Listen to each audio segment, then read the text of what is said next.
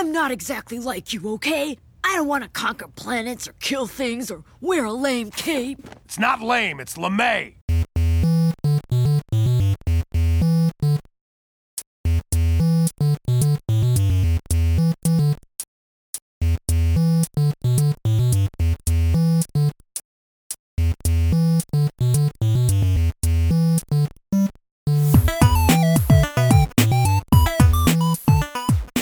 Welcome to the world of tomorrow. This is Back to the Futurama, your podcast voyage through the Comedy Central reboot of one of the greatest TV shows Fox ever canceled. I'm Mike. And I'm Ben, and today we're talking about Season 7, Episode 16, T, the Terrestrial. So most of the time I just basically blurt out a question. This one requires a little bit of discussion, and it is very appropriate to the episode. Okay, discussion, appropriate. All right, I'm on board with this so far. So one of my greatest fears is, so there is a section in this episode where a TV spontaneously comes on and starts talking at people. It is played off for a laugh, but I legitimately have a fear sometimes when it's very late at night and I'm very tired. If I'm in a room with a TV, it will come on and there will be just a floating head, like similar to like the Twilight Zone, right? Okay. And it will start talking at me and I can't reply. And it will start being like horror movie level kind of like discussion. Okay, that is a very specific fear. But yes. Okay. It's probably unhealthy to have that. But I will say it has gone kind of reduced because I'm not up late anymore.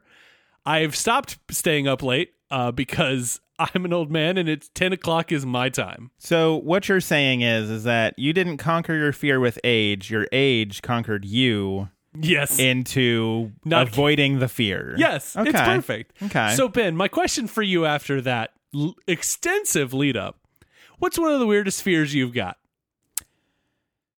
I mean, let's just let's lay ourselves bare for our listeners this week. It's not that weird, but my biggest fear is probably bees. Like, when they're around, I'd get very petrified. Sure. Of them. The stingingness. Yeah, they're just the buzzing and the fact that they like have the power to like be a dick to me at any moment, but they don't necessarily choose to do so. Sure. Well, like, them being a dick to you will kill them. I mean, yeah. Well, so it's bees and wasps and yellow jackets, like all those things. Okay, so you classified that things, under bees. All the things in the buzz and sting, variety. yellow jackets, wasps, etc., etc., etc. So like a bee is gonna, he's gonna hit me, but he's gonna take himself. I'm gonna do more damage to him than he's gonna do to me. And we need those bees. We need bees. Bees are great. They pollinate. They give us honey. They're very important to the ecosystem and the planet. And exactly. You just don't want them buzzing around you. I just don't want them buzzing around me. That's fair. I think that's reasonable. So it's not a weird fear. No, I don't think it's weird.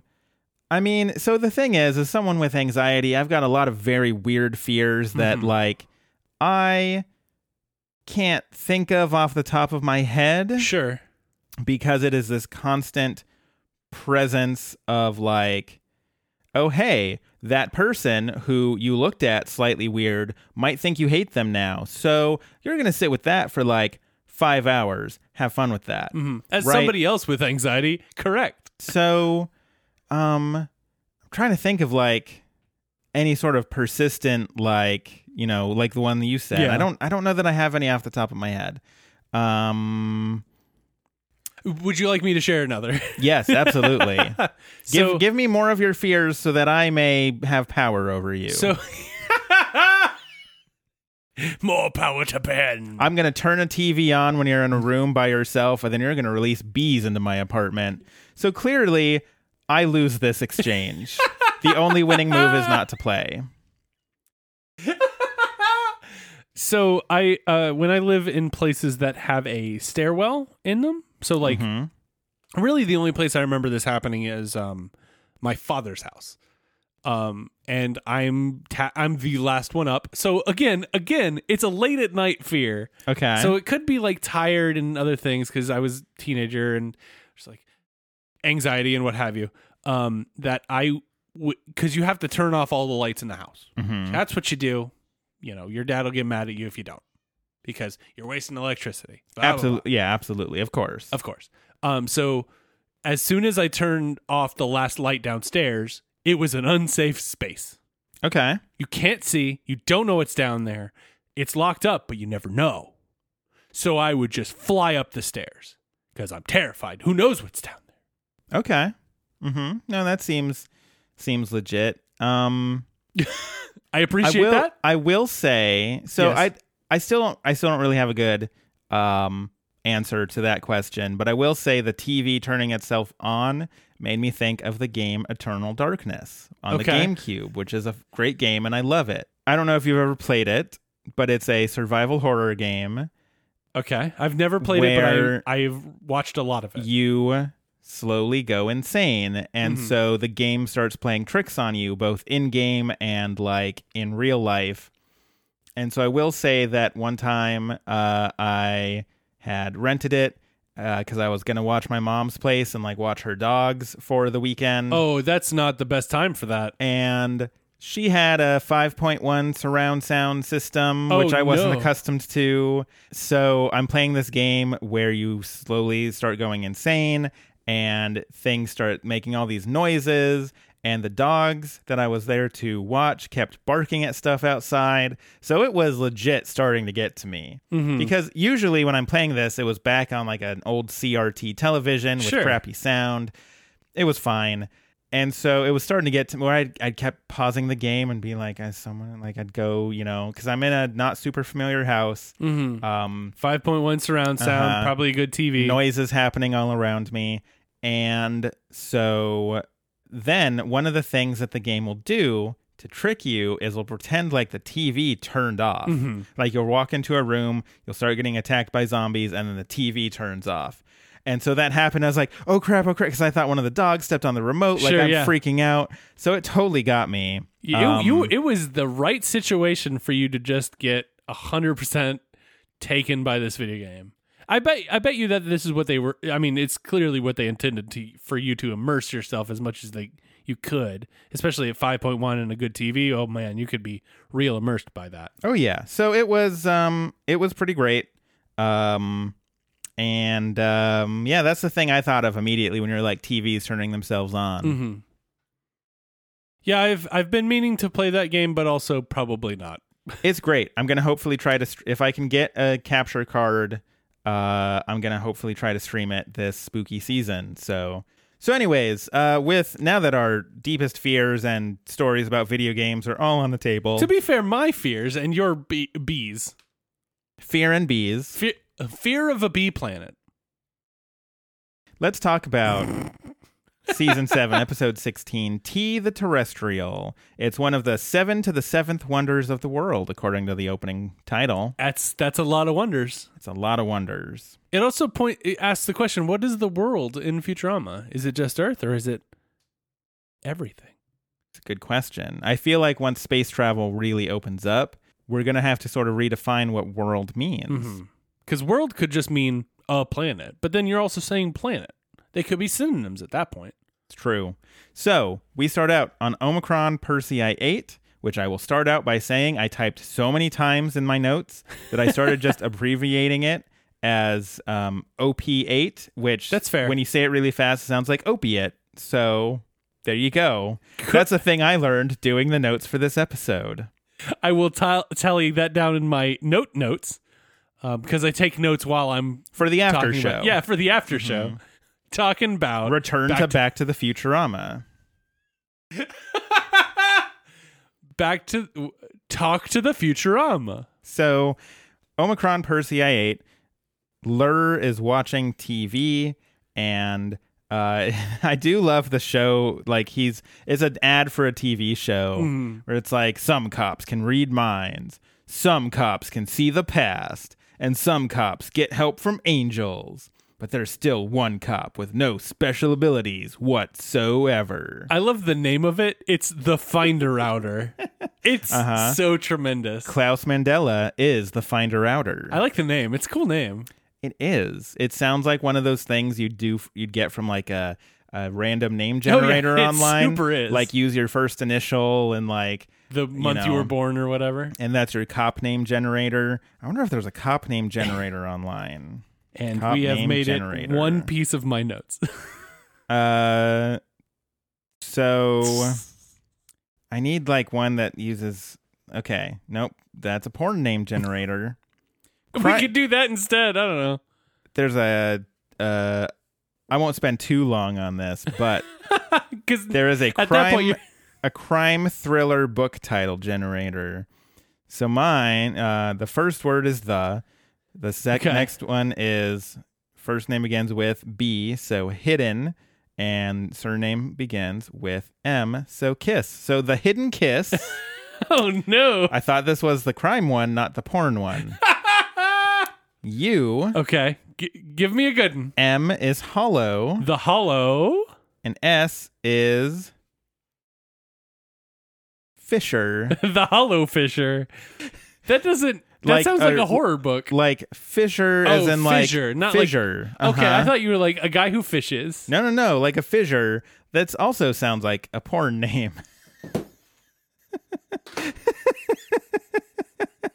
Oh, we were doing so well, and now we're off the rails. Were we? So, that's anyways. fair. I think we're about 5 minutes in at this point. Klaus Mandela is the Finder Outer.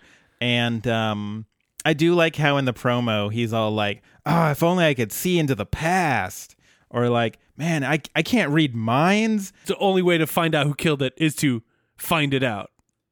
Very good. Meanwhile, Lur's son, Jur, comes in. Mm-hmm. Who was at first I was like, is that Jur? I honestly could not remember the name because, well, I was like, that has to be from The Problem with Poplars, right? Mm-hmm. But they go about 10 minutes into the episode before they actually say his name. Yes. So I was like, it could be another son. They have a lot of young. It's true, but apparently not for Lur. Only seems to have the one. So Jur comes in and he wants help earning his merit badge for his Omicronian scout troop or whatever. Yeah. Lur initially says that NBC needs his love more than Jur does, which I thought was very funny. Ndinda yells at him to either help him or degauss the lawn. Look, first of all, I want to say, as a fan of Community and a fan of 30 Rock, if you don't give your love to NBC, NBC will take the things you love away. It's true. That is fair. 100% true. You got to cling on to it. You got to hold on to it while you got it, because it will take the things you love. Same with Fox. Considering we're talking Fox doesn't care, though. No, that's fair. Fox is like, okay, cool. Fans love it. Critics love it. F it. Move it around. We're getting rid of it. Is it Family Guy? Nope. All right, cool. Family Guy, you take that spot now. All Family Guy all the time. Plus American Dad. We made a deal with Seth MacFarlane. Yeah. And so like now it's Seth MacFarlane all the time. Oh, and he's got a new show coming out this fall. And don't worry about the shambling corpse of The Simpsons. Don't worry about it. Second, I do really like that they have to degauss the lawn. Mm-hmm. It's very good. I like that as well. So anyways, they go into Jur's bedroom and they are looking at this catalog of merit badges that he can earn. Jur is excited about the skull arrangement merit badge, but Lur is wanting him to have a more manly badge, which is fine. Mm-hmm. I do appreciate that it's not the Girl Scouts, it's the Girl Scouts. There's always the At some point, Futurama was like, we're going to go all in with naming literally every male Omicronian and like so many of these other Omicronian things, like with all those R's in it. I think I can't think of an Omicronian that isn't named that other than Ndinda. Right. Like that's it. Like, are there other female Omicronians? There have to be, right? I mean, there have to be, but also in the one where they split up, he dates the Omicronian who's not really an Omicronian. Yeah. Her name is Girl. That should have tipped him off then. Mm-hmm. Because there seem to be two different naming styles. The maybe so. Here's my scheme. Here's my thought. Is that it is two different tribes of Omicronian. Okay. So one comes from this lineage that names them all like with all those R names, and then the other one is just N's and D's, and like that's it. And then so like, only together they can actually have still no vowels, but get them together and. Well, so I have to assume then that Ndinda is from a different tribe, and there's some backstory there. I'm filling in. I'm filling in a lot of backstory here. I feel like at one point she did say females are from Omicronian Persei 7 and males are from Omicron Persei 9. Right, but that's just... Could they be different tribes on different planets, and then the 8th one is just for Lur? But that is just a reference to men are from Mars, women are from Venus. Well, I understand. I'm using the primary source, though. Because maybe that's... Yeah, but you're not going to read the book, Men Are From Mars, Women Are From Venus, and be like, yes, this primary source informs me that as a man, I come from the 4th planet in the solar system, Mars, where there's very little atmosphere, dust storms that last for months. Sure. Temperatures so cold that I would die. Sure, but in my defense... I know more about the human race than I do about the Omicronians. I'm pretty sure we're all on this planet. Could be wrong. You never know. You could be listening to this in the future where we've put man on Mars. And some men have been on Moon. But the Omicronian, I don't know what the Omicronians are like. They could be on 7. They could be on 9. They could be everywhere. Who knows? We see a whole lot of humans on a whole lot of different planets in the show. Unless they're men who are from Mars. That's why none of us are men or women, because we're all just people, see? It's true. Because men are from Mars, and none can live there because there's no atmosphere. And women are from Venus, and none can live there because there's too much atmosphere. It's true. It's almost like the rest of us are in the middle of that spectrum. Exactly, where there's just enough atmosphere. See, we figured it out. And proved that gender is a spectrum. Exactly. Just like atmospheres. We're doing a service. So what are we doing here, actually? Lur decides that Jur needs a merit badge that is a manly merit badge. And so instead of girly skull arranging, they're going to do, why not invade a planet? Because he happens to know the easiest planet to invade in the whole galaxy. Spoiler alert, it's Earth. So we cut to Earth. There's a lot of truth there, to be fair.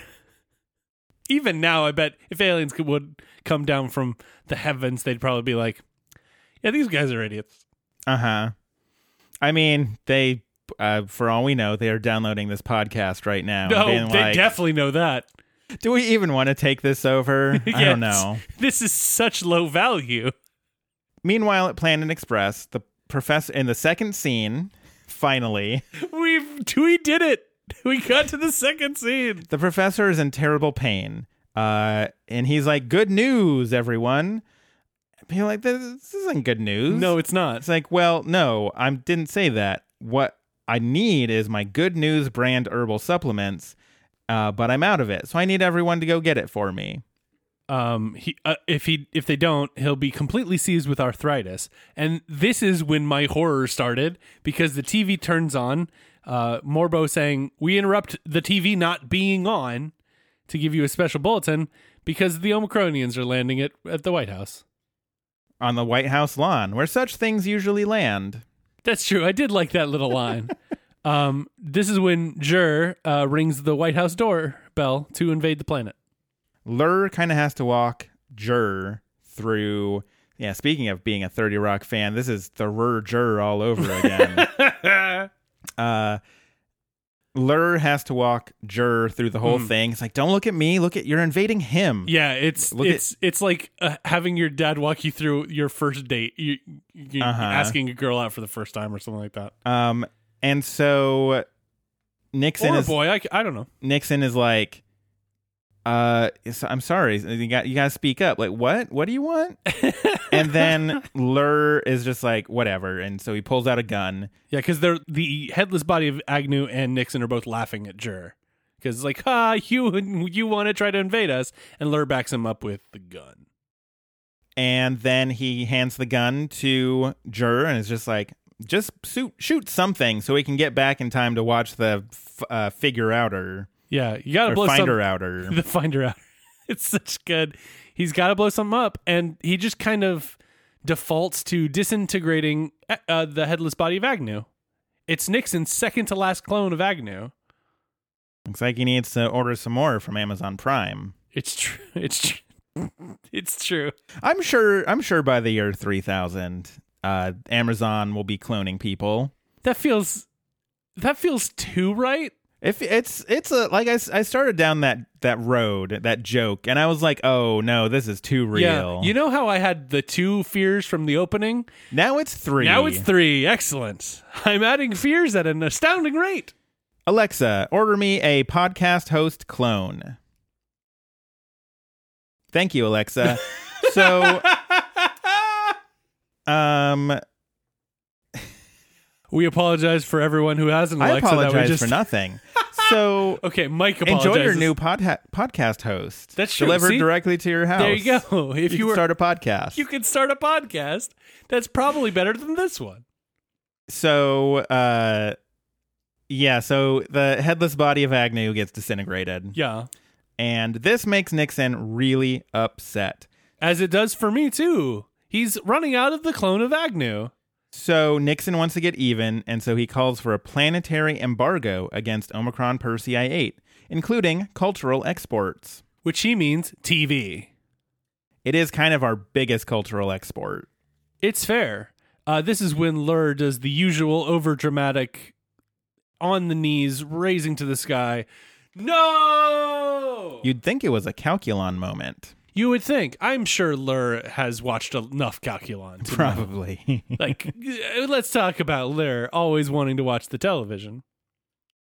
So back at Planet Express, the crew gets this news or this press conference from Richard Nixon. It's on every channel. They can't literally every channel. You can't avoid it. That there's no more Omicronian business whatsoever. And Leela says, it's fine. I never liked going to Omicron Persei 8 anyways. If we wanted to breathe sulfuric acid and get our heads torn off by giant lizards, we could always just go to Gary, Indiana. The professor's like, I would never even send you to Gary, Indiana. So that means that so far this show has specifically dissed Eugene, Oregon and Gary, Indiana. Yeah, it's fair. And the state of New Jersey, but that's just part of the course. I feel like every TV show does that one. Yeah, pretty much. This is when the professor sends them directly to Omicron Persei 8 because the main ingredient of his supplement grows there. And because of the embargo, the only place to get it now is straight from the source, which means there is there seems to be no supply chain because you just have to go get it. Like, there's got to be stuff on planet, my man. Nope, it just immediately is gone. Yeah. Somehow. Embargo. Woof! It's gone in a fire. So Hermes does not want to send the crew to their possible death for this until the professor refers to it as the sacred weed of Omicron. And Hermes is like, wait a minute, smells the bottle. He's like, this stuff is the Omicronic. It's weed. Oh, yeah. It's that sweet Omicron weed. It's probably pretty dank. The dankest. I can't speak to it seems dank. I cannot speak to whether or not it is the dankest. This week, we're brought to you by Omicronian weed. It's the dankest in the galaxy. You know, you really got to tell me about some of these ads before we do them, because I just look foolish. I know, you just keep putting your foot in your mouth, and then we cut straight to the ad right away. Yeah, you know what? I think to do some relaxing, I got to get on some of this Omicronian weed. Boy, I cannot wait for that to be in the podcast now that I've said it and thought it out loud. Anyways, it's legal in the state. Winners don't use drugs. So This podcast brought to you by the FBI. Winners don't use drugs. They sure don't. Because that's what the arcades cabinets always told us. Uh-huh. They sure did. Mm-hmm. And then they had the WWF game on them. Oh, I was always Teenage Mutant Ninja Turtles, the beat-em-up game. That's also fair. So good. And the Simpsons one, Oh, that was yeah. like surprisingly good. They have the pizza joint near me.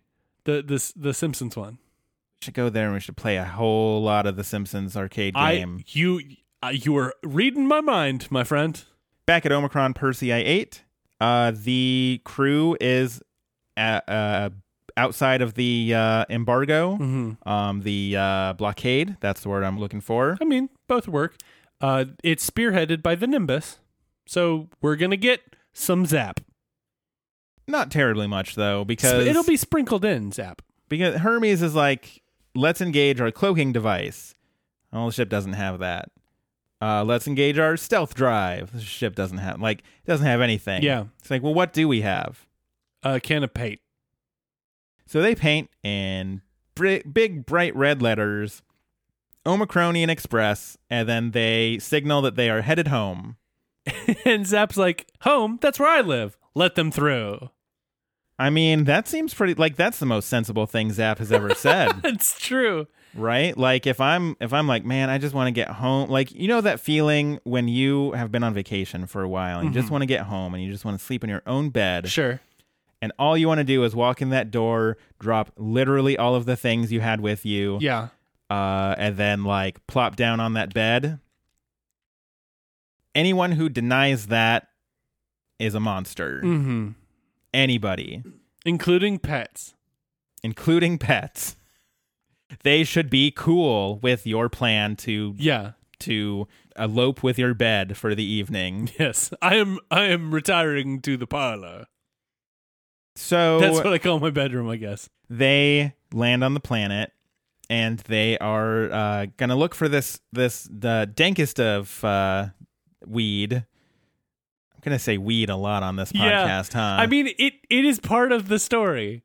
They use the buddy system and buddy up. So Fry and Bender are together, Leela and Amy are together, and Hermes is with Zoidberg.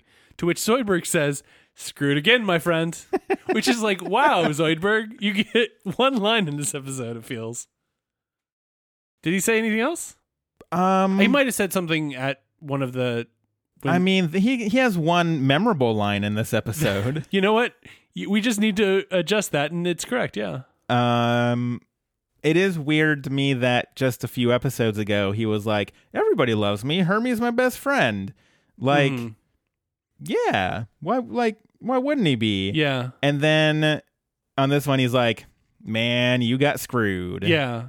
You're stuck with this guy." He may have, at least for this gag, some understanding of where he is in the Planet Express social order. I guess. It says, well, you could have been with Bender, but you're with me instead. So sorry, but you know, you went to the Olympic Games and you got bronze. Well, you got screwed.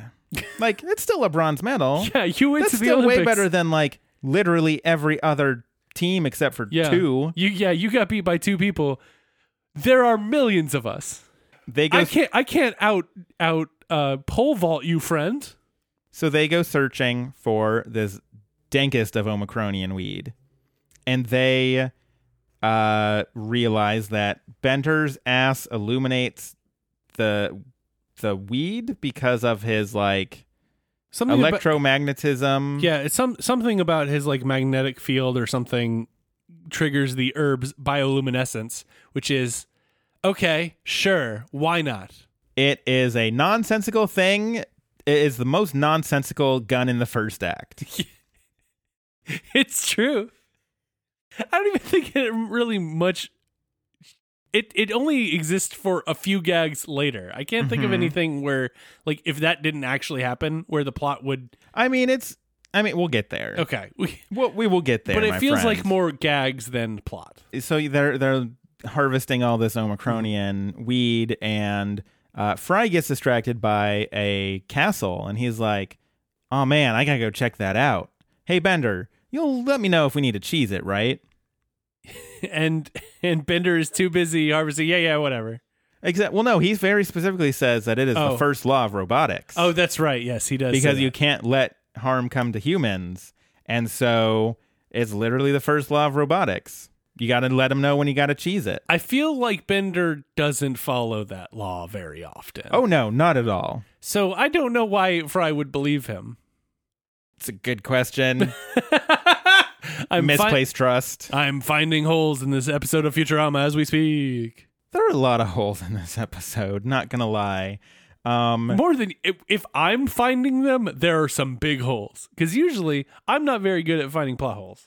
The Omicronian police show up, and so they cheese it. But Bender does not tell Fry. Bender neglects to tell Fry about that whole cheesing it thing, much to all of our surprise. Yeah.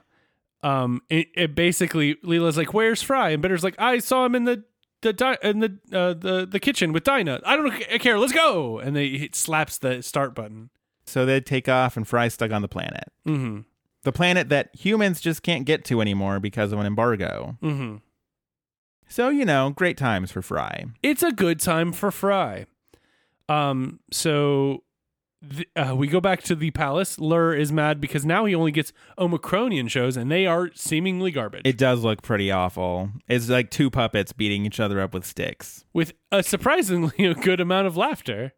It was a laugh track. It was 100% a laugh track. But it's very... I like the idea that they're actually like putting enough production value to put a laugh track under it. Jur goes out back. Yeah, he wants to play skull ball with Lur, but Lur only wants to watch the TV regardless of the quality of what's on there. Sometimes you just gotta unwind, and it doesn't matter how. Although you'd think with all that dank Omicronian weed. I know, right? Like, how are you not enjoying... Maybe this. Maybe it's just because of the human, like, biorhythm. It just works... Or not biorhythm, that's nothing. But you know what I mean? Like, the... biology, it just triggers something real good in humans, but Omicronians are just like, it's like lettuce. Okay, sure, that makes sense. Mm-hmm. So you just have all these great salads on Omicronian and Persei 8. I'm gonna refer to marijuana as Omicronian lettuce from now on. So anyways.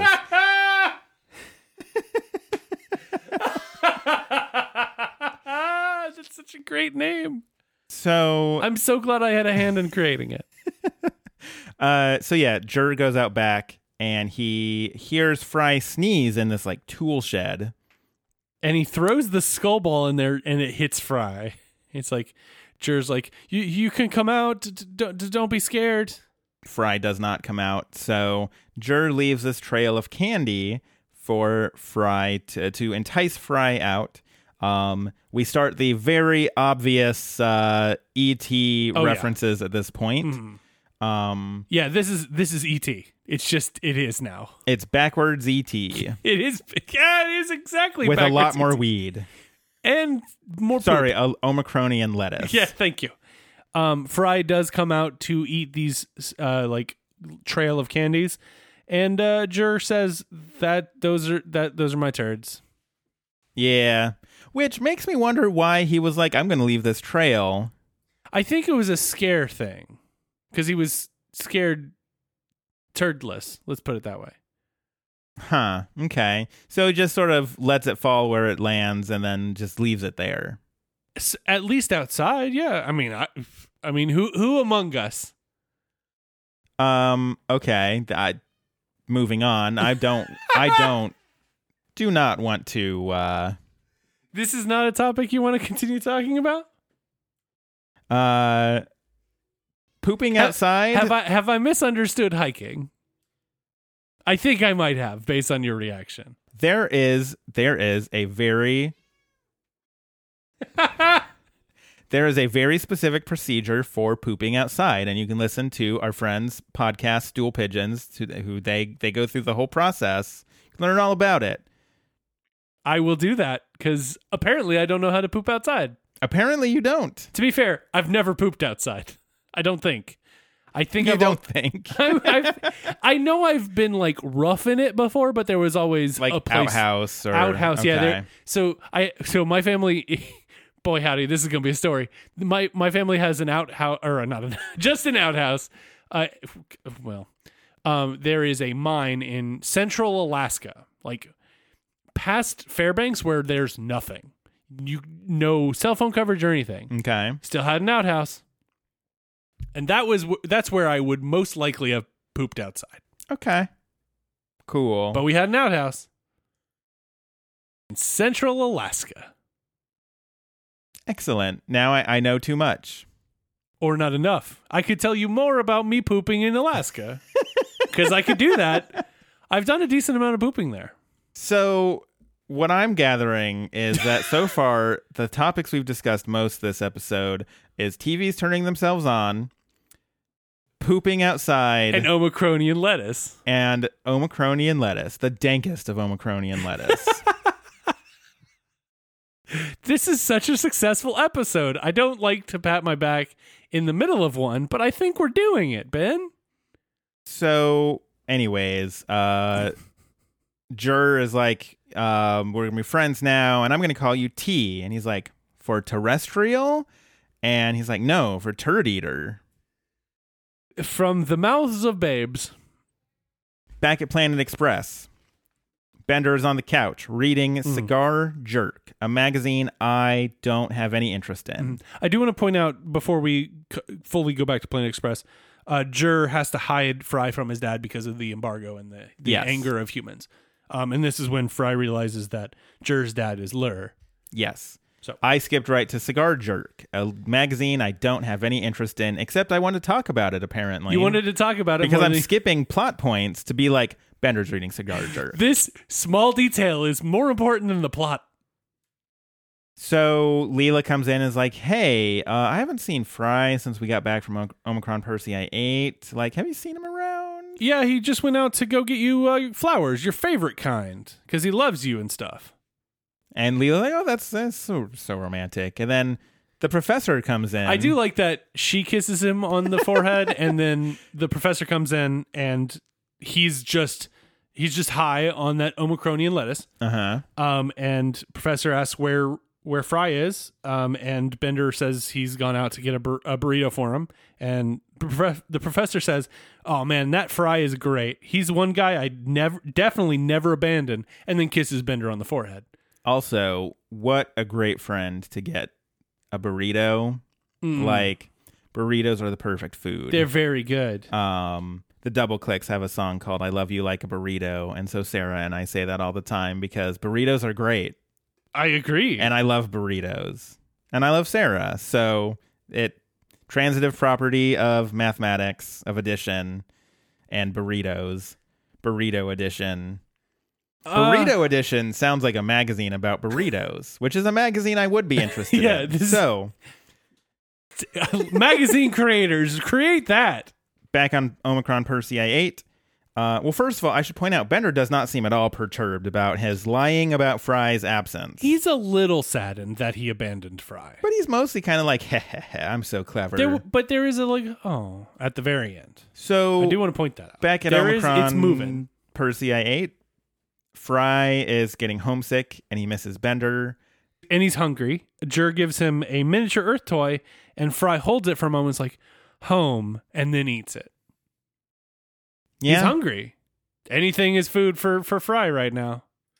I do also want to point out Jur has an Omicronian Scouts poster that says, be prepared to devour your enemy.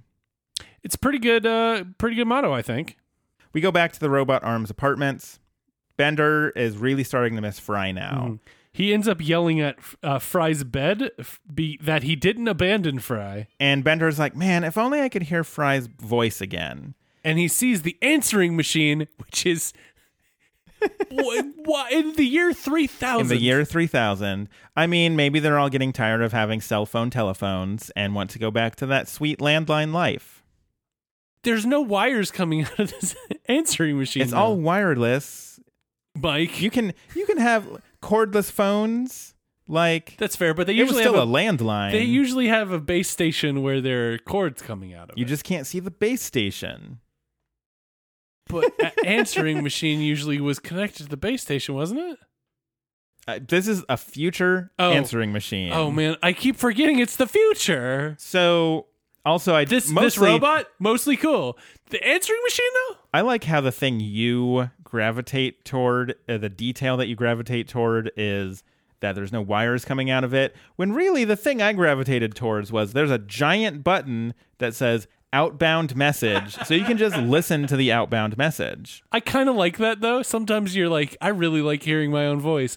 I mean, I do listen back to the podcast. I mean, if you are too lazy to do a podcast, you can always listen to your outgoing message and get the sound of your own voice that way. It's true. I prefer, and I would suggest making a podcast. You get to talk about much wilder stuff than call me back. Pooping outside. Yeah, exactly. Omicronian lettuce. The 2003 video game Eternal Darkness, or 2002, one of those. One of those. Anyways, the outgoing message says, "Hello, it's me, Fry. I'm not here right now because we're going out getting drunk at the Olive Garden." It's amazing how they threw that out there. I like that he gets drunk at the Olive Garden so often that he can just leave that as an outgoing message. I think it's just an assumption. Oh, Fry, I didn't get him. He's at the Olive Garden. Unless maybe it's like AOL Instant Messenger, Ooh. where you could put away messages. And so you'd want to put like cool away messages. That's true. So maybe you just hit that outgoing message twice and you speak, and then boom, that's your outgoing message. So people know that you're getting drunk at the Olive Garden. Yeah. And it just happened to be the last thing he did before he got stuck on Omicron Persei 8. I feel like I would say, hey, I'm at work. Call me back at 6. I'm going to leave. I should change. No. I was going to well, okay, because I use Google Voice for my voicemail. And so you can set per group or per like contact message. Because I was like, I should make my message getting drunk at the Olive Garden, but I'm like, what if work calls? And you could make it just for me, Ben. Mm-hmm. So every all the time you call you, the gag that will not pay off, also known as Back to the Futurama. Because we're millennials who don't use phones for phones. So I literally only call somebody if I had to call Tema earlier this week because we carpool because she wasn't answering my text, and I was like, oh no, but we have to go to work though. And that's it. And then she didn't answer the phone either. So it was a good time. Was she getting drunk at the Olive Garden? She was. I will say this: she was not getting drunk at the Olive Garden at 7:00 in the morning. So Leela shows up at this point, and she's like, "Hey, Fry, where are you? We're supposed to be going to this date at the adults-only Pancake House." Which I have questions because that sounds either great or terrifying. I am in. I don't need details. I need directions.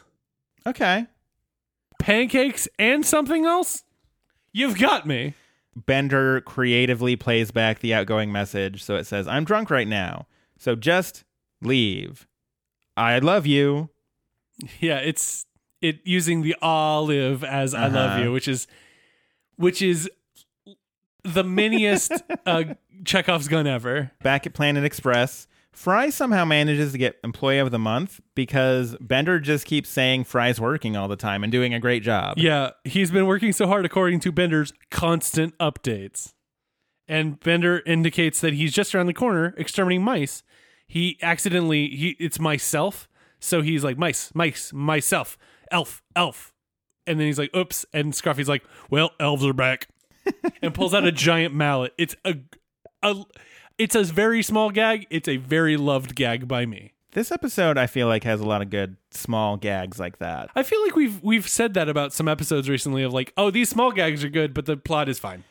Back on Omicron Persei 8, Fry is trying to call home. He's like, call home or phone home because it's ET. Yeah. And update Facebook status home. Which I thought was a neat thing. So it's dumb, but he it's can't neat. Because of the embargo. Because that's how that works. And so Jur is like, well, in this scout book, I have this thing about emergency communication. And so he's like, we just need to go out to this like junkyard and we can maybe wire something together. So they get on a bike that can fly because of love and run into a moon. So remember how we talked about E.T.? It's here now. We're doing it. It's just E.T. They're flying on a bike, and it is canonically powered by love. To be fair, they do run into a moon, which I thought was kind of funny, but like, you're doing E.T. They're doing E.T. just blatantly without any good reason. Yeah. Like, it's a bike powered by love, which is, Lur even says later, that's a thing that's very normal here. That's when you know you've got a great plot. You need the character to explicitly say, this is a normal thing. Fantastic. Yeah, good job. They do land at the high-tech dump, and Fry's like, I could use all this high-tech machinery, and then drags it into the shape of SOS. Back at Planet Express, Bender is freaking out now, and he's crying about how he abandoned Fry. I want to point out where he is. He's on the Widow's Walk. Oh, yeah, I got to dig out that drop now. Widow's Walk. You're welcome. The Widow's Walk is the best. So, yes, he is up on the Widow's Walk. After we learned about it, I never not want to call it the Widow's Walk. And, I have a weird feeling about like somebody listening to this for the first time in this episode, and we're like, the Widow's Walk, what? Oh my God. And it's like, Widow's Walk. Widow's Walk. And like, we're going crazy about this like architectural feature on Planet Express. What we're saying is that if this is your first one, God bless you. If this is your first one, why are you still listening? So how'd you make it through some of the other stuff, like pooping outside? So, yes, he is on the Widow's Walk. Widow's Walk. And he is freaking out about abandoning Fry, and he's just super sad.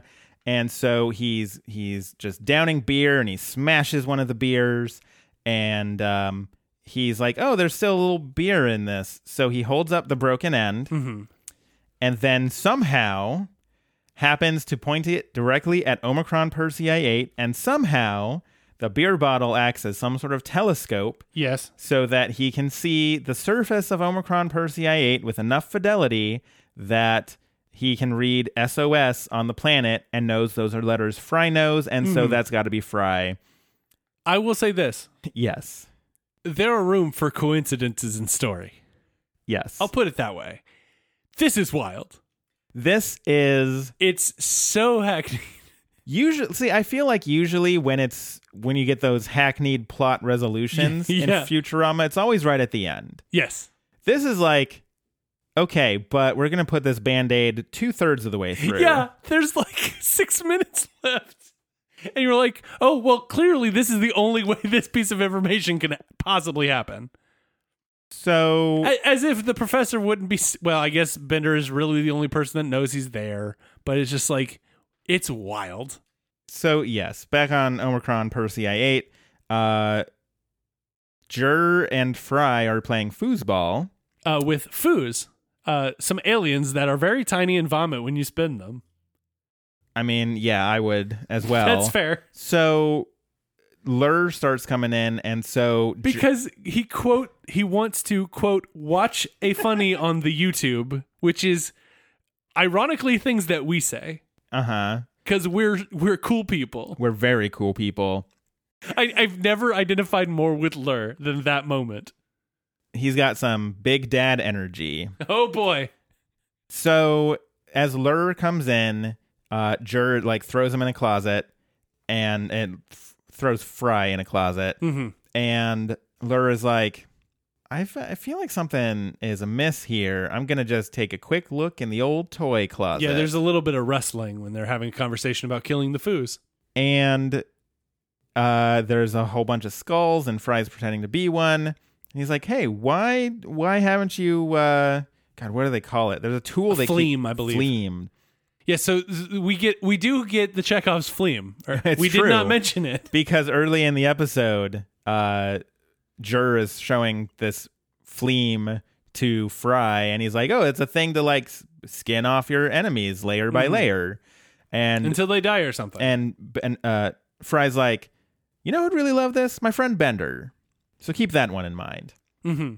So, yeah, He pulls Fry out and finds him, and then Lur throws him across the room and says, well, I'm not going to kill Fry.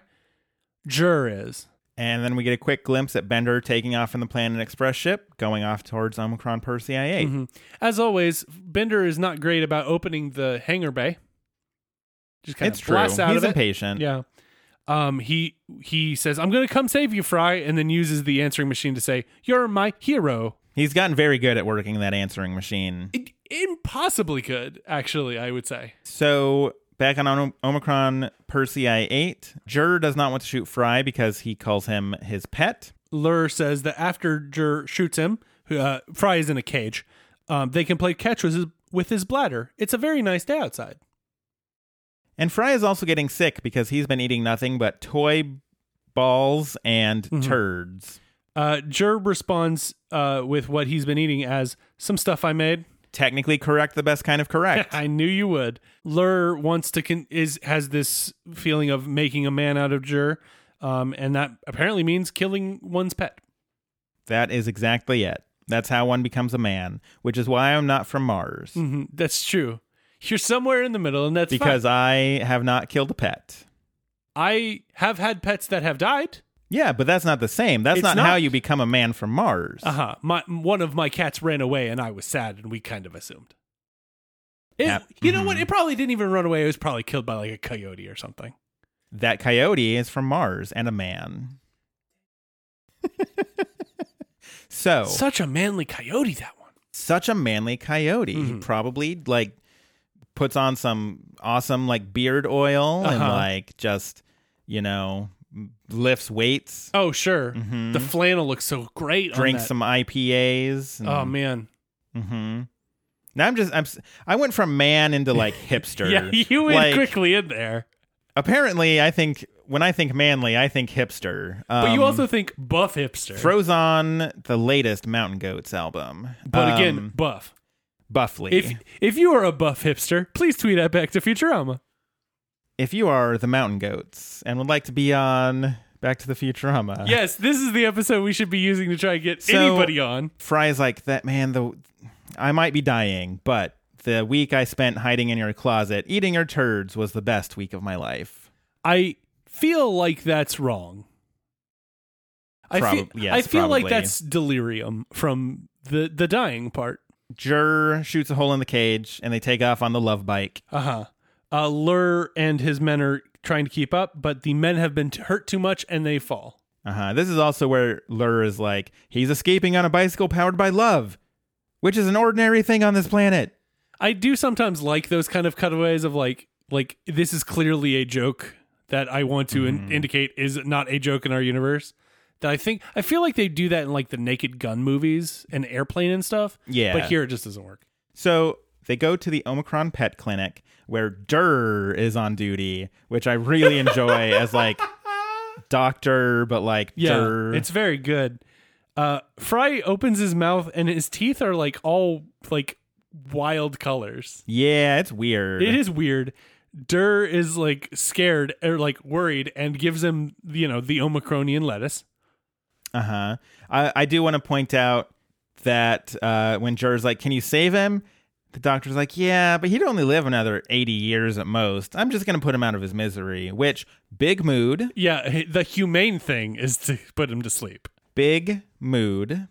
Lur comes in and won't let Jur do it, vaporizing his arm that has the syringe with the chemicals to kill Fry. That's because Jur has to do it. To become a man from Omicron Persei 9. It's true. Jur won't because he doesn't want to conquer planets or kill things or wear a cape. That's also a big mood. Mm-hmm. Capes are your heritage, my dude. Look at Lur. He loves that cape. When he's high on that hippie, what does he swish around? That cape. Man, so Earthweed, interesting for Omicronians because they get high. Omicronian weed, apparently fine. You're assuming that hippie was on weed. Fair point. So Fry dies at this point. Why not? I think it's mostly because Jur says Fry has a delicious red juice in him that he's been drinking every day. I mean, that probably doesn't help between that and the turd eating. Yeah, that and the turd eating. I just don't think blood loss is a good thing. So, I'm assuming the red juice is blood because I can't think of another red juice that's inside me except for all this high C fruit punch. This episode brought to you by Kool-Aid. Whoa, no! Oh no, I put my foot in my mouth again. Zagdonya. Oh yeah. Widow's Walk. So, unfortunately, all the ad revenue we got, we need to replace the wall for the Kool-Aid man that just Yeah. burst through into the Oh room. yeah. So Fry dies. But then his butt starts glowing, Yes. and then the Planet Express ship shows up in the background, and it's Bender. And Fry is not dead. is and not says, dead now. And says, "I knew that you wouldn't abandon me for much more than a week," which is so funny to me. And then In such a bad way. it says a lot. And then the It's not how healthy relationships work. Omicronian the Omicronian lettuce, and Bender's presence makes Fry's butt glow Sure. because of that electromagnetism or love, as Durr assumes. Meanwhile, Bender is like, "Whoa, is that a flame?" So sure enough, Bender He loved it. does love it. And then Jur and Fry touch butts to each other, and they both glow in this, like, it's supposed to be that E.T. moment. Yeah. So this is that thing that I was saying where, like, the entire reason for that joke to be is just to get that E.T. moment, but with butts. Yeah. This is when Bender says, "What the hell's been going on around here?" Big, important question. I agree. That's a good pull, Bender. I do want to point out that Lur accepts Jur for standing up to him, because that's pretty courageous. It's pretty manly. So, I mean, I'm going to go with courageous. I think regardless of where you are on the spectrum, you can be courageous. But Lur says it's manly. I can disagree with Lur on the terminology that should be used here. You can, because Lur is not in your face right now, It's trying true. to devour you. If he was trying to devour me, I would probably have different thoughts entirely. Back at Planet Express, Bender everyone's like, "Man, Fry, you've just been working so hard this week. We've barely seen you." Fry's about to tell everybody what actually happened when Bender kicks him and is like, "Oh yeah, he's been stuck on another delivery that he decided to take on by himself." And Leela has a moment where she's like, "Hey, you remember that makeout session in that dark room? You were like a machine." And then that's the note that the episode ends on, which is like, way to end on kind of a gross note. Bender uses the answering machine to say, "It's me, Fry." And Leela's like, "Yeah, it is." And his butt glows again while they're kissing. So maybe it is powered by love. It could be powered by multiple things. Well, this episode is powered by Grades. I like this episode well enough. It's solidly fine. There's nothing mind-blowing about it. There's a lot of good little mini jokes throughout that I enjoy. The plot holes are vast, but I feel like after a point, you sort of the plot holes are just like so weird and dumb, like using a beer bottle as a telescope to see something that far away. Like, it's just okay, whatever. After a point, it just becomes silly and it's fine. Yeah. I don't love it, but I don't hate it. I think it's a decent episode. I'll give it a B-. I think. Fair enough.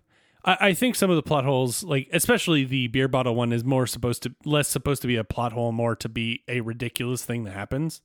And I think I do think that you're right when some comedy shows, if it's really going for something more ridiculous, can be like, frankly, we could fix that plot hole by saying a few words, but honestly, the jokes are better if we don't. Like the meta jokes, hey, how did we get there from there? That kind of stuff. I think that's kind of where this episode lies a little bit, where it doesn't really seem to care that much. It's like, we're going to do the E.T. thing, but we also want to do this weird, like, Fry's not there, but there's an answering machine thing. That's what we're doing. I don't care about the plot holes. This is funny regardless. But unlike last time, very solid A plot, very solid related B plot. Oh, absolutely. So I'm into agree. that. I absolutely agree. I think it's pretty funny. I think the plot doesn't help with the humor as much as some of the little gags, that like the elf joke that Scruffy is like grabbing a mallet and gonna go kill some elves. I think that it's stronger in those little asides rather than the actual plot. I would agree with that. I think it's fine. I think the E.T. thing is very much E.T. I can't say anything else except for opposite and weird. So I guess if we're because that's where Futurama lives anyway, of like taking a pop culture thing and making it a little weird, kind of similar to the one that comes to mind is Willy Wonka with the Grunkalunkas. Yeah, absolutely. So this feels like more like usual Futurama, and I agree with you that it's an enjoyable episode. It's not anything super special to me, but it's not bad. I'll give it a B-. Yeah.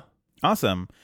So we want to know what you think about this episode and about that dank Omicronian lettuce. Or pooping outside. You can tell us all about these things and more. I don't know what I'm inviting to this podcast.